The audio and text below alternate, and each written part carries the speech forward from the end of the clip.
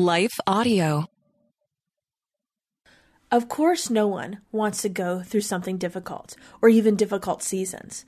But one of the benefits of going through those seasons with God is this confidence that comes when we know that He's faithful and that He will help us through those seasons. And so that informs us in our future difficult moments. And that's how we start off today's psalm.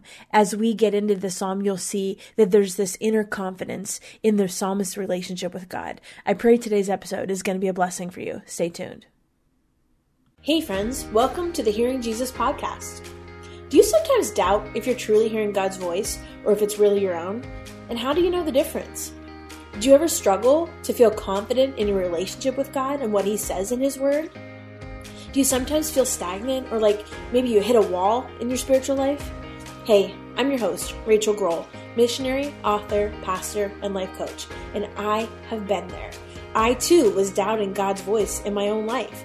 I felt insecure about my relationship with Him, and I wanted to be obedient to what God was calling me to do, but I wasn't quite sure how to figure out what that was. I felt like I was wasting time trying to figure it out, and I just wanted a way to understand His will for my life.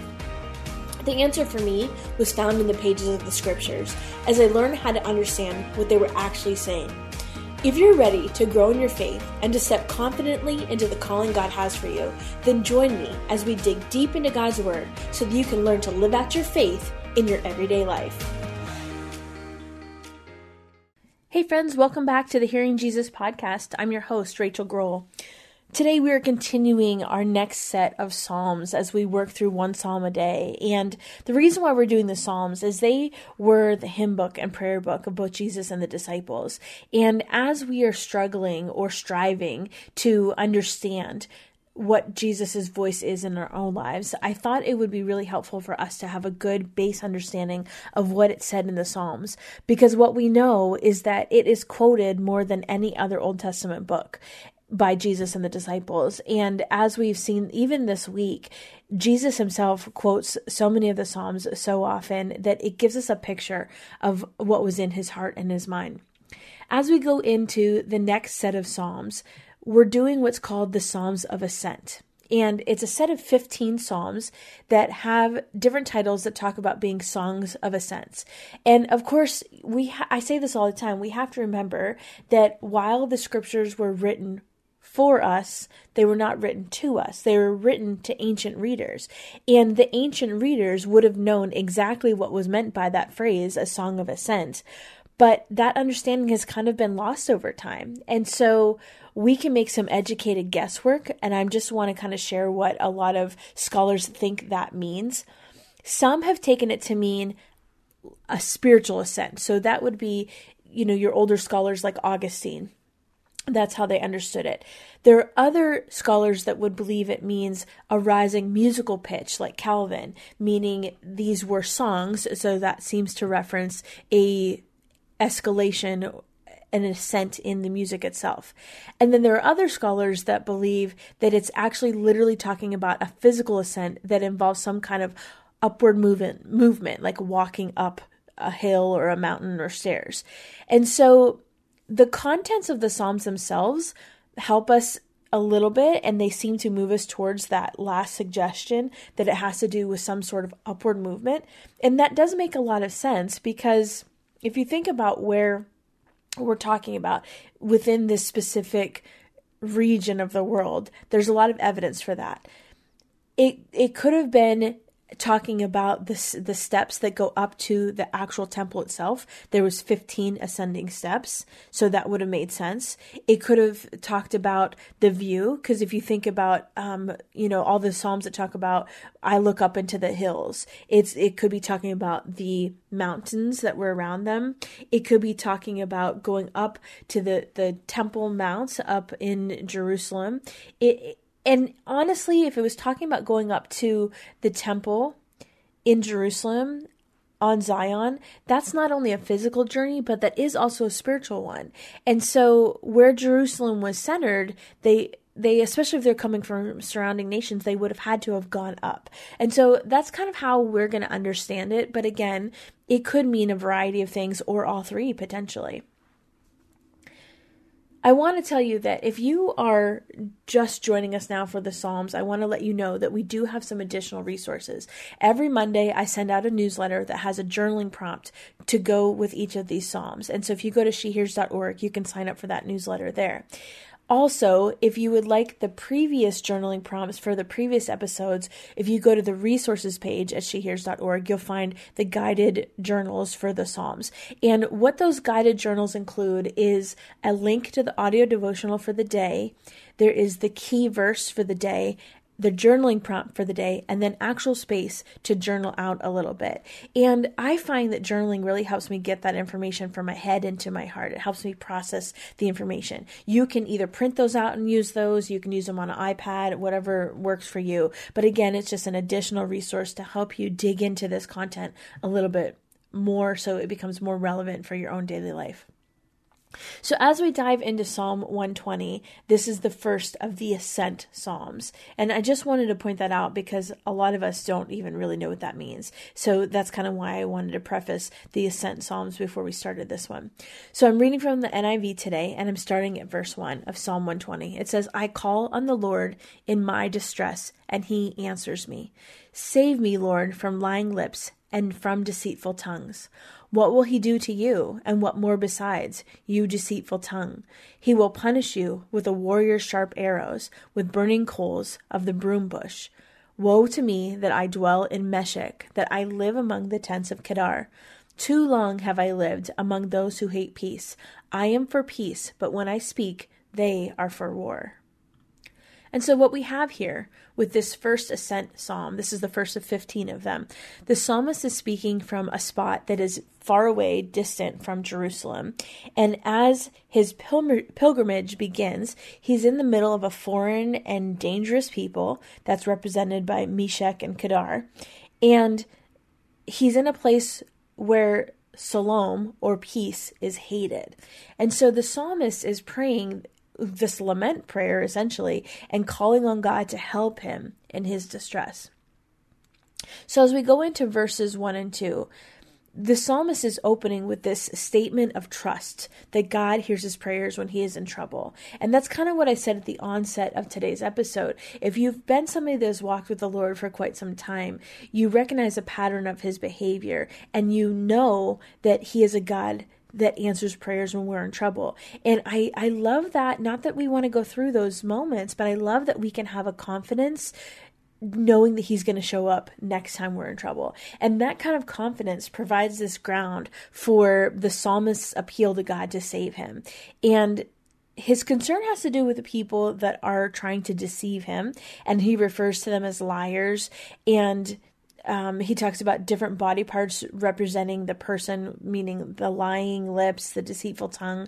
And he's making this reference in a really concrete way that helps us recognize that this isn't some metaphorical danger he's in, but this is a real danger that he's in with real people. And he's keeping in the nature of the Psalms where he's not really talking about a specific context, because remember, this was the hymn book of Israel, so they would apply several of these Psalms to various situations by different people at different times. And so the exact nature of whatever the deceit was isn't mentioned. It's not like some of the other narrative texts that we have. But then he refers to peace and war in verses 6 and 7. And so we understand that the context could be war or the potential for war, and the liars are the enemies of the psalmist. Moving down to verses 3 and 4, where it talks about God's punishment.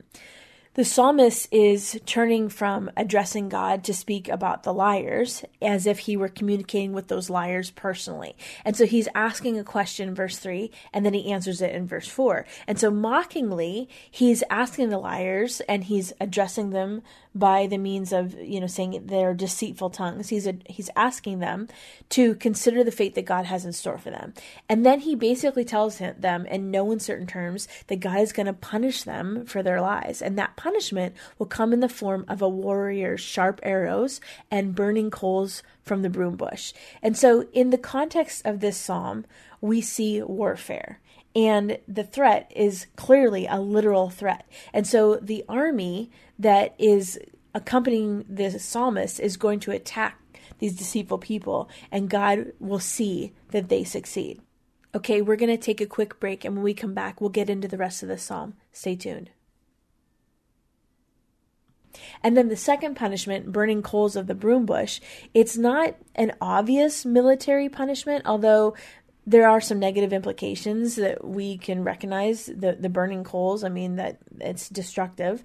But the broom brush, or it's a shrub essentially, it grows in Palestine, Arabia, and Egypt, in that region of the world. And it can reach a height that can provide shade, like it did for, if you remember, Elijah in the wilderness in 1 Kings.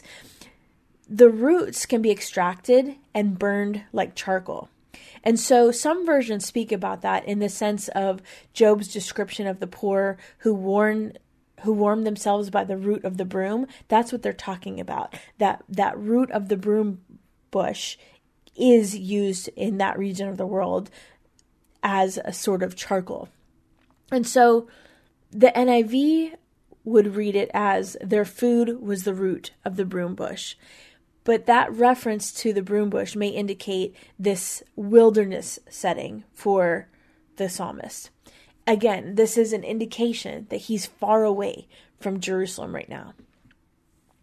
Moving down to verses 5 and 6, where he's talking about being among hostile strangers. This is a lament song, and it ends on a sad note where he is complaining about his condition. And I just want to mention that because I think one of the things that the Lament Psalms does is it teaches us that it's okay to complain. And I know that may sound counterintuitive, and we talked about this before on the podcast. There's a difference between complaining to God or complaining about God. What the psalmist is doing here is complaining to God. And I think there's an extraordinary measure of faith when we feel confident enough in our relationship with him that we can complain to him. There are instances where I'm going through a situation and I will complain about that situation to my husband. I'm not complaining about my husband, but I'm complaining to my husband. And what do I receive from my husband? Usually it's some sort of comfort, whether it's a hug or a word of encouragement or a strategy or an insight that I may not have recognized before. The reason why I go to him and I complain to him is because the comfort that I receive in him. And I think sometimes we forget that God longs to be involved in those aspects of our lives, even the hard aspects. And so I love the Lament Psalms teach us that it's okay to complain to God. And so that's what we're seeing here. The section that we're in right now, it begins with this exclamation of sadness, woe. And then we have to remember, because these were psalms that were used, hymns that were used in other settings, this one would be one that would be heard in funeral processions. We see that in 1 Kings, we see that in Jeremiah, we see that in Amos. And there are some of these psalms that have been come to known as woe oracles, meaning they're prophetic oracles that are pronouncing woes on the nations, and they're pronouncing them as good as dead. We see that in Isaiah and Amos and Micah and Nahum and a couple other places in the Old Testament. So here what the prophet is saying is that he might as well be dead, since he finds him in this place, Meshech, far away among the tents of Kedar, far away from Jerusalem. Now, Meshech is known as a nomadic tribe that has descended from Japheth. We read about that in Genesis chapter 10 and 1 Chronicles chapter 1. And so it's associated with Asia Minor. Other places, Meshech is described as having a trade relation with Tyre. That's mentioned in Ezekiel. And it's also part of Magog, which is part of Babylon. So Kedar is a nomadic tribe that is descended from Abraham through Ishmael. If you remember that story, Genesis 25, 1 Chronicles 1.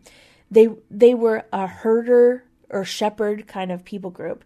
And what the psalm indicates, in addition to what we know from this people group, is they lived in tents. Jeremiah places them in this eastern portion of the Arabian desert. And it's not clear if Meshech and Kedar are in the same place.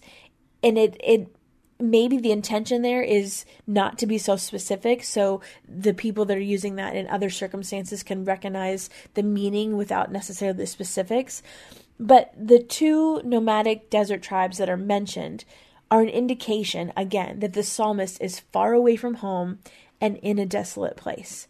And you might not understand that if you're just reading through that and you don't recognize those names or don't remember where else they are in scripture. But it's kind of the modern day equivalent of saying like, I am as good as dead. I'm all the way out here in Timbuktu. Now, of course, Timbuktu is a literal real place, but that expression is known in our culture as being in the middle of nowhere. And it's this idea of being really far away from the comforts of home. And so wherever the psalmist is, wherever he's at, the place is dangerous. He wants peace, but they want war. And so the only option he has right now is to call on God to help him. And not in any way, shape, or form was my situation as bad as his. But as I was reading this, I remembered thinking about this one time, and I think I have talked about this on the podcast like a year and a half or 2 years ago. But my husband and I, we were out for a drive in Timbuktu. We were in the middle of nowhere. We were pretty far away from home, and it was in the middle of a national forest. He had spent some time there, so he felt pretty confident driving around in those roads there. But if you have spent any time in some of the national forests up in the northeastern part of the country, you may know, or maybe I didn't know this, but you may know or you may recognize that a lot of those roads look the same, especially when you get back in the forest. And we were, of course, up in the mountains, and the GPS doesn't always work up there. So we had this confidence of thinking like we knew exactly where we were going. And it wasn't until we were up there and had made a couple turns where we realized our GPS was no longer working. And of course, we didn't have food. We didn't have water. We didn't even really have that much gas. We were in the middle of nowhere. We weren't like camping or anything. We were just we were driving around, and we were in a situation. Truly, we really were, where we were pretty fearful. We did not have our kids. This was a long time ago, but I remember just thinking like, we're in the middle of Timbuktu. I don't know if we could even survive the night. The weather wasn't that great. What are we doing?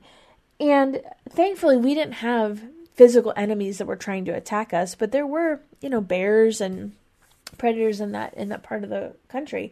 And so there was this overwhelming sense of fear. But I think what took over in me was the same kind of confidence that we see in the psalmist, where I was like, okay, God, I know that you're faithful. I know that you've proven yourself faithful time and time again. So I'm in a desperate situation. I'm coming to you and asking you for help, because I don't know how I'm going to get out of here. I don't know. We don't know what we're doing. We don't even know how we really got here. There is this potential for danger. We're literally in the middle of nowhere. God, we need your help. And there was a peace that was there. Even though there wasn't an immediate answer, there was a peace that was there. And what eventually happened was there was somebody else that drove by, and we ended up just following them. And eventually they let us out of that part of the forest. Thank God he sent them. But I remember just thinking, like, I didn't even really have that much animosity or an anxiety when it was happening. Instead, I had peace, because I knew that we serve a God that meets us in our distress. And while that cannot be compared to what the psalmist was going through, where it was war and enemies were closing in on him, I think the emotion behind that can be something that we can reconcile and we can relate to, because I think we've all had some of those moments in our lives where we're in a place of desperation. The confidence that comes from knowing that God is a God that shows up is what helps us through those moments. And so, as modern readers of this psalm, we can use this psalm as a model prayer for when we're facing things like hostility or deceit or the feeling of desperation, or when we are in a strange land or far away from home, any of those kinds of things. And the psalmist is longing to be home. He doesn't want to be far away, because for him, home means safety. And for the ancient psalmist, for this ancient people group that would have been the original hearers of this psalm, home would be near the place where God made his presence known, probably at Mount Zion in Jerusalem. So his prayer indicates this belief that God can answer him and make his presence known, even in some place as far away as Meshech or Kedar. And the New Testament proclaims that Christ is the very presence of God. And because of that, he sends his Spirit to dwell in us. So even in the middle of Timbuktu, we can be in God's presence. And I'm so thankful for that. So I'm going to go ahead, given that insight, and reread this psalm starting at verse 1. I call on the Lord in my distress, and he answers me. Save me, Lord, from lying lips and from deceitful tongues. What will he do to you, and what more besides you, deceitful tongue? He will punish you with the warrior's sharp arrows, with burning coals of the broom bush. Woe to me that I dwell in Meshech, that I live among the tents of Kedar. Too long have I lived among those who hate peace. I am for peace, but when I speak, they are for war. God, we thank you that you are the Lord that answers us when we call on you in our distress. Lord, we ask that you would save us in those moments. You would save us from the lying lips. You would save us from the deceitful tongues. You would save us when we are far away from home and facing some sort of danger. And God, I thank you for the confidence that we can have in our relationship with you and knowing who you are when we get to the other side of those moments. Lord, I pray for my friend that might be going through one of those moments right now. I pray that you, by your Spirit, would overwhelm them with direction and with peace and with instruction, God. Make yourself known to them in a way that's tangible and real. And Lord, we thank you that because of Jesus, through the Holy Spirit, your presence can be with us even when we're in the middle of nowhere. Lord, I thank you for that and the reality that your Spirit is in our lives. I thank you and I praise you in all things. Amen. Hey friend, do you feel like you need a little bit of one-on-one? I don't know about you, but sometimes when I go through the scriptures or I go through the biblical concepts, I find myself thinking, okay, but how do I actually apply that in my life?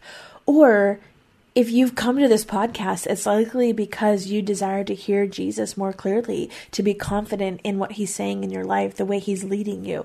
I want you to know that I offer life coaching and spiritual direction. And while the two are similar, they're also kind of different. Life coaching is when we set goals and I help hold you accountable and help break those down into bite-sized manageable pieces to help you achieve those goals. But spiritual direction takes it one step further.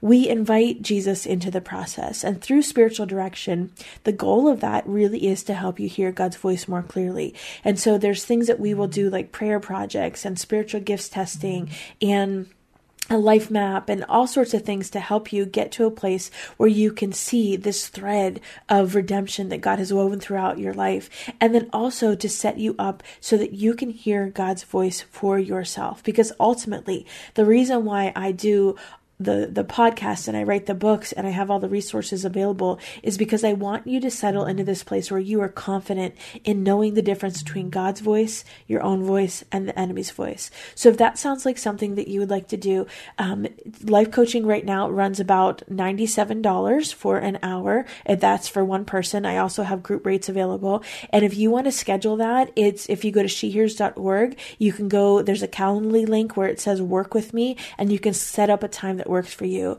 I would count it an honor and a privilege to be able to walk alongside of you in that process.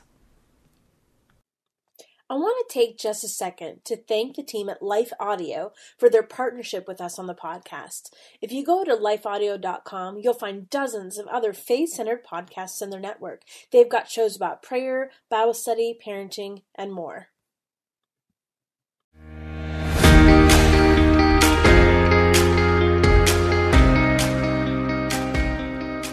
Hey friends, if this podcast helped encourage, empower, or equip you for God's call on your life, I would love it if you would head over to Apple Podcasts and leave me a review. That's the number one way you can support my show. You can also join our free Facebook community or Instagram page where I share inspirational tips, resources, and prayer throughout the week. Hey, I want you to know I'm praying for you this week. Know that you are loved, you are cherished, and you are His.